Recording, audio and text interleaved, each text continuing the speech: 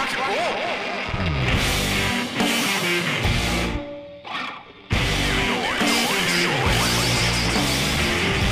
The New Noise Podcast.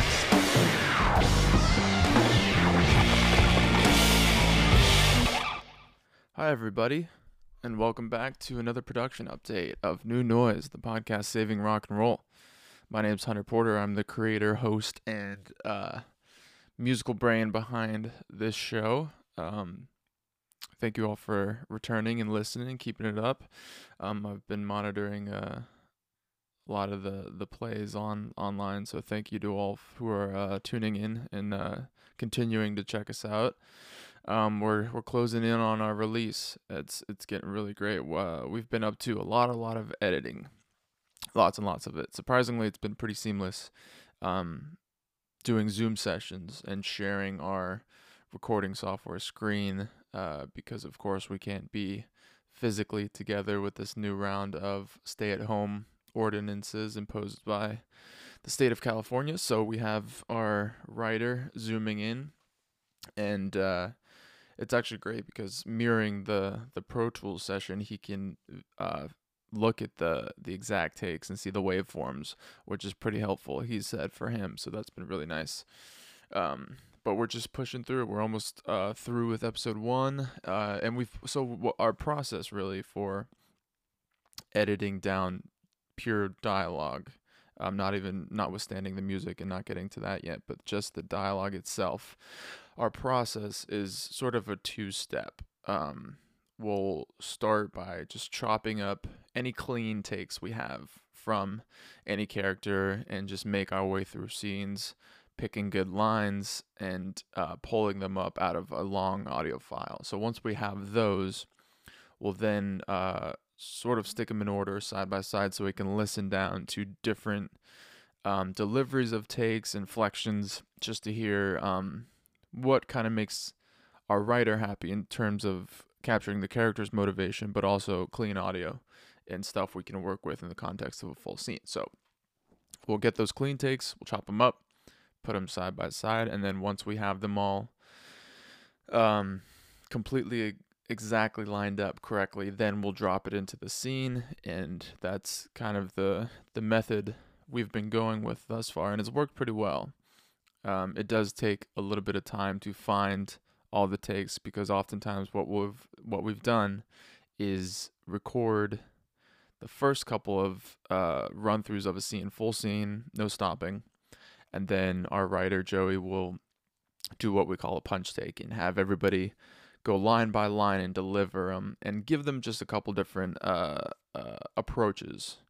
Oftentimes, accenting a different word can make the tonal quality or just the type of line that's being delivered sound a little bit more just kind of what his brain was thinking when he was writing the scene. So oftentimes, just changing a word or two and changing the accent can really help. So, and that's mainly where we draw our takes from. So pulling a lot of takes from the quote-unquote punch take can take a little bit of time just because we're moving through, and you'll hear Joe's voice in the background giving notes, so we'll find the next correct take, pull that. So that process of it can be a little weary and run on for a while, but it does lead to some of the best deliveries of lines, where there's so many times where we're sitting there listening through the same line 3 to 4 or 5 times maybe, and one of them is just kind of a little bit different than the other ones and delivered in such an idiosyncratic way that it just kind of makes us all laugh. And typically those are the ones that get picked, the ones that get a reaction.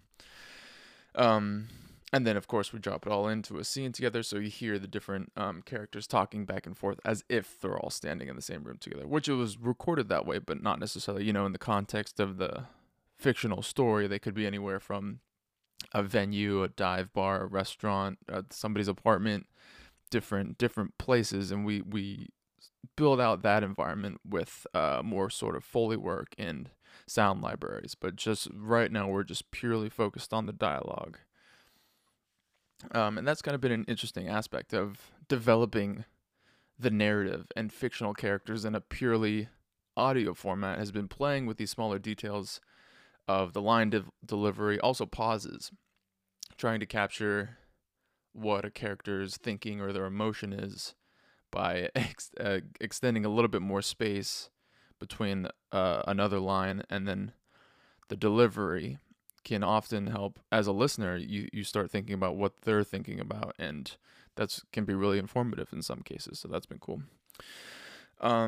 Just purely speaking of what I've been up to, other than being in the editing sessions and listening in, I've been scoring each of the episodes for the last month or so. I was mainly working on the fictional character songs. We have our main female protagonist, Tina, is the head of her own band. So I've been recording, writing, demoing out different ideas for what her character's songs would sound like and what she would write. And that's kind of been a fun exercise just to inhabit a different sort of artistic sphere than I'm used to.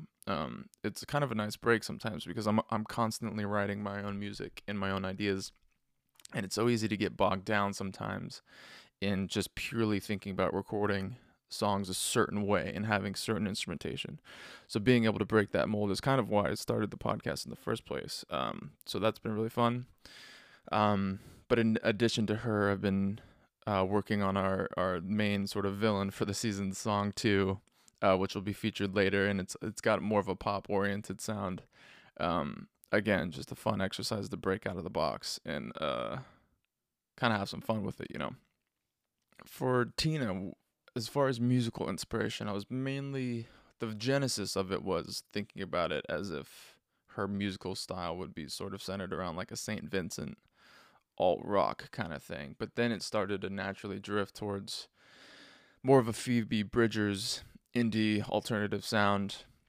And our writer Joe actually confirmed that when he was writing the dialogue for Tina, he was kind of using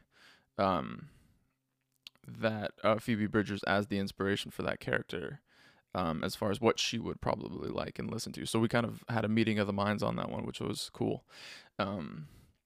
But still, we wanted to retain the sort of alt rock sound, sub pop record type signed indie rock vibe for that.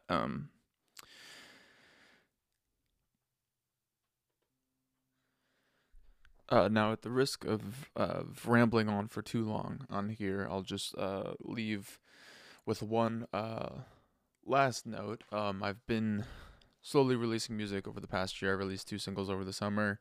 Have another EP coming out next Friday, the December 18th, which will be featured in season all the songs of which will be featured in season 2 of the podcast. And I released the single off this next EP last Friday, and I just want to play that for you now. The single is called California, and I hope you enjoy it. Thank you all so much for listening and continuing to listen to us, and we look forward to putting out the second season and showing you all what we've been working on. I'm really excited. So until next time, here's California.